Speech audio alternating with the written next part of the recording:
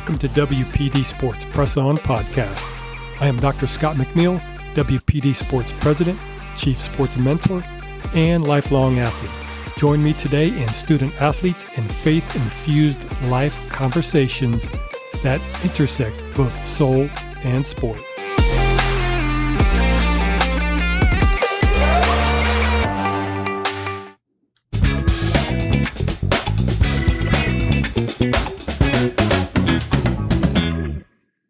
That was fantastic. No, that was stellar.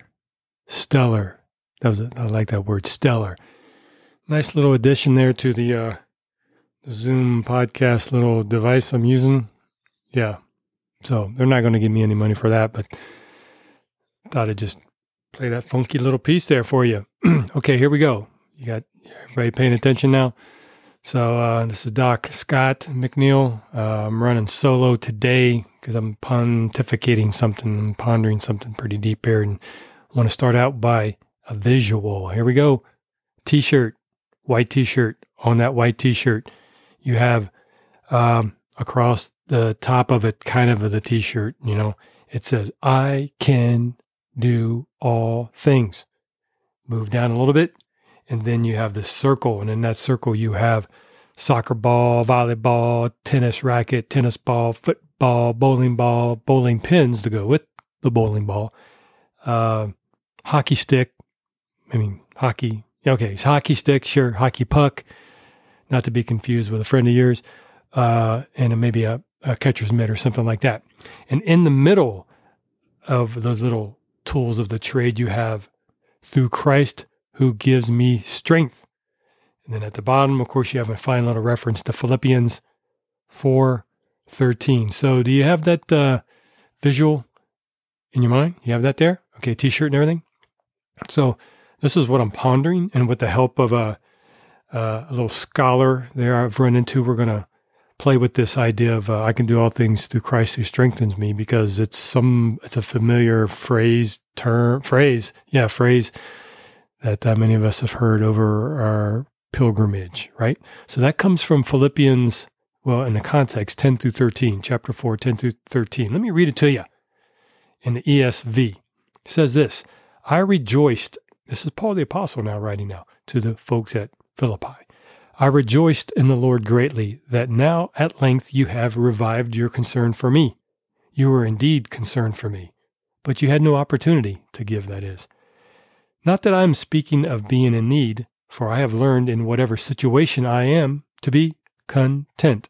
I know how to be brought low. I know how to abound. In any and every circumstance I have learned," he has learned, "the secret of facing plenty and hunger, abundance and need. I can do all things through him who strengthens me." Paul the Apostle writing to us. My quick thought of that one is, he says, "I have learned."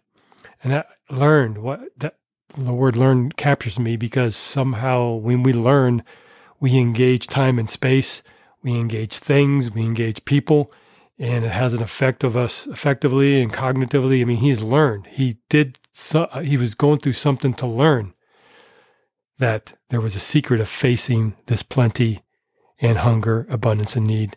I can do all things through him who strengthens me. So I'm pretty challenged on this, okay? That's where I'm starting off here. So, athlete or not, we love the athletes, and we're going to focus on that, but I'm thinking this is a precept and principle that is good for all those who are running the race of faith. So, athlete or not, this is what I'm thinking. Who would not want the confidence to know that we collectively can do all things? Who would not want to know that we are not running the race of life alone? Who would not want encouragement in the midst of both our private and public worlds that at times are going absolutely bonkers? Who would not want to know and experience a certain amount of contentment in this life? And perhaps more importantly, who would not want to experience the caring, illuminating presence of the Spirit in our lives? Those are the questions I have. That's what I'm pondering. So, spoiler alert, in case you can't make it through the rest of our time together here, the word reframe comes to the forefront. And that comes from our resident scholar. So it seems that contentment comes from reframing our experiences, especially the head-scratching ones, in my opinion, considering the fact that the world is passing away. Contentment comes from reframing our experiences, especially the head-scratching ones, considering the fact that the world is passing away. Perhaps you and I are a bit too attached to and demand too much from our own desires and maybe the folks around us. That is what I'm pondering today, and that's what I ponder as I continue in our time together here and share with you my thoughts. Now, I'm going to borrow tremendously. Actually, it's his writing, it's his prose, and I'm going to interject a few clicks and grunts in the middle of this kind of thing to give you my thoughts to bring it home a little bit more. So Dr. Brian Gamel is a New Testament scholar at Baylor University. So I encountered his work about this I can do all things passage while working through a continuing ed course at the Faith Sports Institute at Baylor University. Now, there are theological and probably ideological positions that Dr. Gamel holds that I would counter, sometimes strongly, but on this one, I lean in with this man. I run with him on this treatment, this pondering of the Philippians 4:13. So, now get back to that T-shirt that we have, that you have in your mind as you're driving down the road or listening by the crackling fire, whatever.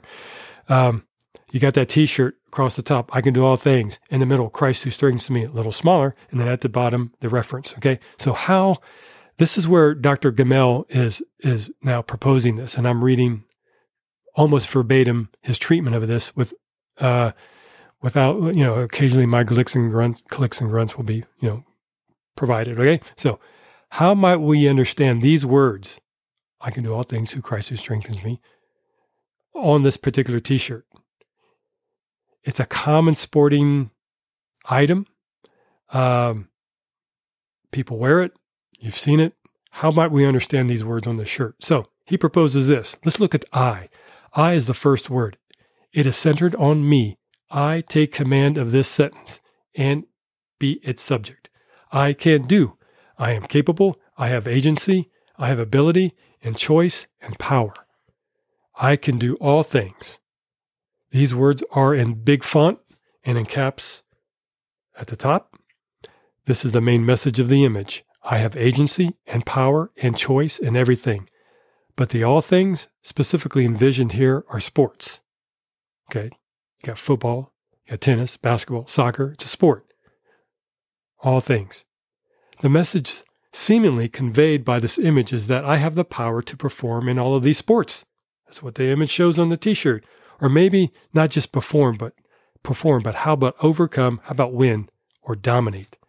Oh, and look at those other words down there in the middle. The through Christ who through Christ who gives me strength, kind of smaller in font. These words are not highlighted on this T-shirt that you and I have in our mind. It's not highlighted as being important. They're smaller. They're set beneath the main text within the image. It's not clear how Christ is the medium through which I will perform and perhaps win at all of these games. Maybe it's like some kind of charm Dr. Gamel proposes. So Christ somehow gives a mysterious kind of strength, which enables the I of the passage to outperform in everything, but specifically here in all sports, because that's what the T-shirt's showing. This is what we might consider the implicit imperative frame for the passage given in this context. That is, it's saying, I can perform over the top in these sports. That's what it's suggesting. So this passage has become infamous among Christian athletes, for sure, and its appeal to them is very self-evident. Athletes face enormous pressure to perform. You may be one of them, feeling like that is you, have an edge or access to extra ability or power, even psychologically. Having access or thinking you have access that can be pretty transformative. Maybe I feel that I don't have enough ability or willpower or talent or training to perform the way I need to once again. But that's okay, because I can perform at this sport because it is Christ who gives me this mysterious strength. Now, take a deep breath here. So Dr. Gamel would suggest, are we being unfair to the people who make these shirts? And his answer is, probably, and I would agree. You're being stinky. So he says, our previous exploration is a particularly uncharitable reading of the first image. For sure, man. Perhaps all that is intended by it is simply that I am able to compete at all, or to do my best, because Christ enables me to do so. Okay, fine. So does this passage offer hope and comfort to Christians, even Christian athletes? Yes, and yes, Dr. Gamel proposes. But it is important to understand what kind of hope is offered. It is vital that we can name and articulate the kind of comfort it provides, because even these notions are unfortunate examples of what we labeled eisegesis above, that is, putting meaning unto the text or into the text from the outside. In all of these cases, Philippians 4:13 is not so much being interpreted as being used as an empty bucket, he suggests, to fill my hopes and my dreams and my aspirations. So, another breath. Dr. Gamel continues, what might a faithful interpretation of this passage look like? And how might athletes, and I would say even non-athletes, still find meaning and hope in these words? The sentence is made up of 6 words in the Greek. For all you Greek scholars, you can run immediately to your sources and check all of that out and have a great time doing that. But there's 6 words in there. And Dr. Gamel is suggesting that a very literal translation might be, in all things I can prevail by the one who empowers me. So even translating it differently reveals something helpful about the passage. The main verb means something like to be strong, to be powerful, to prevail. It is not about accomplishment. That's the impression we get when we see it translated as I can do. It's about status and disposition at that point.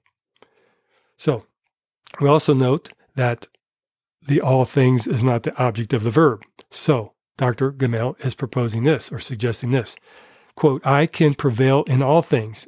I prevail in all things. I have this status or disposition in the midst of everything that's happening around me. I prevail. So, he continues, but translating the passage only gets us so far. We also need to set it in context. If we read it in the Greek, we once again see that this is even more vitally important because this sentence is preceded by the Greek equivalent of a semicolon. Woohoo! Right? So, they have to go back to verse 10 to get a proper introduction to the passage. So, he goes back. Now, watch at the end of this when you hear I prevail. So, once again, I rejoice in the Lord greatly that now at last you have revived your concern for me. Indeed, you were concerned for me, but had no opportunity to show it. Not that I am referring to being in need, for I have learned to be content with whatever I have. I know what it is to have a little, and I know what it is to have plenty. And in any circumstance, in all circumstances, I have learned the secret of being well-fed and going hungry, of having plenty and being in need. Here it is, I prevail in all things through him who strengthens me. So, Dr. Gamel continues, reading the verse in context now reveals much more about how we should understand it. Paul is writing to his friends in Philippi and thanking them for their concern for him as he languishes in a prison. Good friends to have. A concern that manifests itself in the form of some kind of material gift. They want to take care of their brother Paul, right? But he assures them that even though he appreciates what they have done for him, he does not need it. But why? Here it is. Paul has learned how to reframe his experience through a different lens than the lens of feelings and expectations that arise from each circumstance. He has learned how to exist in conditions of plenty and conditions of great need. In fact, in any and all circumstances. And these circumstances are the antecedents for the all things. Verse 13. It is what they are talking about. Paul prevails in all things. That is, in any and all circumstances, even ones where he is hungry or at loss, because he sees those situations differently now. Whew. Okay, great, Paul. Great, Paul. How are you seeing it differently? How are you seeing it differently? Okay, so Dr. Gamel says, it seems that Paul follows his own advice because he seems to offer this advice to the Corinthians. Check this out in 1 Corinthians 7:29 through 31. He says this, "Let even those who have wives be as though they have none, and those who mourn as though they were not mourning, and those who rejoice as though they had no possessions, and those who deal with the world as though they have no dealings with it. For the present form of this world is passing away." I think that's the key. Somehow Paul was looking at like, this stuff is not going to last. As good as it is, as a blessing as it is, it's going to pass.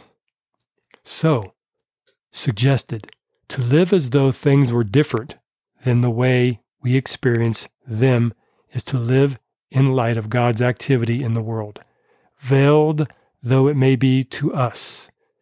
It is to hold fast to the conviction that the present form of this world is passing away. And I'm reminded to myself, we can confess something cognitively, but conviction is going to change our behavior. So it is to hold fast to the conviction that the present form of this world is passing away. Gamel continues, this is precisely the secret that Paul refers to in our passage. Learning to see the world this way is the empowering that Christ offers to Paul. I prevail in all things through him who strengthens me, means to be able to continually reframe his experience, our experience, so that we can persevere no matter the situation that confronts him or us. So, what does all this mean for understanding Philippians 4:13? Is it wrong to put this on a t-shirt? Should athletes not use this passage at all? Okay, you can think about those. Dr. Gamel suggests these parting thoughts. Number one, understanding a Bible passage in isolation is hard, sometimes impossible. So understanding the Bible takes work. Number two, without this work of understanding the Bible, we can easily import, that is, put upon a meaning unto the text that doesn't exist. We put a meaning on there. If people read the image of Philippians 4:13 on sports t-shirts or in sporting contexts, they might be led to assume that Christ gives them the power to perform in all contexts. This message speaks to one of the secret fears of the athlete, that they are not enough. They will not prevail. But this does so, but this is wrong. It's not that. So let me read that again. This message speaks to one of the secret fears of the athlete, that they are not enough. They will not prevail, but does so in a wrong way. And I'm stepping back from the reading here and saying, I have seen this myself. The fear of the athlete. And it manifests itself in so many ways. What supplement am I going to take? I need to go get some stimulants. I don't feel good today. This, that, the other thing. There's a fear. There's a deep fear. And eventually it shows itself out in lack of performance. And so I think if you're listening and you're a student athlete, you understand the fear that sometimes you have and I have had when we're engaging our sport. Okay. Well, that was a big one. So, thirdly, Dr. Gamel suggests, ironically, the message of Philippians 4:13 in context speaks powerfully to the athlete, for it tells them that the empowering that Christ offers is not to enhance or enable their performance, your performance, my performance, but their imaginations. Enhance it. Whether they win, whether I win, whether you win, whether they win or lose, whether they perform or falter, whether they succeed or fail, they can prevail in all those conditions by seeing the world rightly and understanding that their value and identity is not derived or determined by their outcomes or those outcomes. Your times, your marks, that does not define you. It doesn't define me. It should not. Because those things are passing away. So now as I step away from the reading here that I'm giving you, the background and whatnot, I'm thinking this just even before this podcast or this episode of the podcast just the other day, I saw a student athlete he was in a boot. You know what a boot is. Student athlete, you know what a boot is. Okay. And that's something you're going to be wearing on your foot because something's awry, you got an injury. So this is a second semester freshman, very good, in this case, a runner. And I was standing there, and he came to me with his boot on and his shorts and his sunglasses, and I knew he was distraught because he had to get redshirted because he's got a problem in his foot, and they're trying to mitigate that. But in a short period of time, I knew that his world was being rocked. And I started, I was thinking even at that moment of Paul and the crazy depth that Paul is at when he's talking about learning to be content. And the reframing, as we've been suggesting today, the reframing that is needed in this context. And I know he's so far from that. And then I thought to myself, I'm so far from that in my own life as a human being, as a Christ follower, and as an old athlete. And I'm pretty convinced that in my mind, and my existence, I'll forever be pursuing contentment. And my guess, my trust is that when this race is over and on the other side, that then there will be contentment. There'll be no more struggle. I will be known in full, and I will know in full. And that's what I thought in a lightning fast as the brain does, standing in front of that young guy. And then just simply patting him on the shoulder.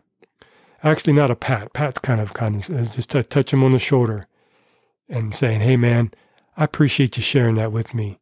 This is tough, and I'm here." And leaving it at that, and perhaps something more will come from that. So that's how I kind of put all of this stuff that we've been wrestling with here into a context. And I'm not content. Are you? And I'm okay saying that. But I will continue to strive, and I'll continue to do what I'm about, as far as I can figure, and what WPD sports means for all of whatever that means. I want you to, and I will too. I simply press on. Thanks for listening to WPD Sports Press On podcast. Find previous episodes at WPDsports.org and on your favorite podcast service. Until we meet again, press on.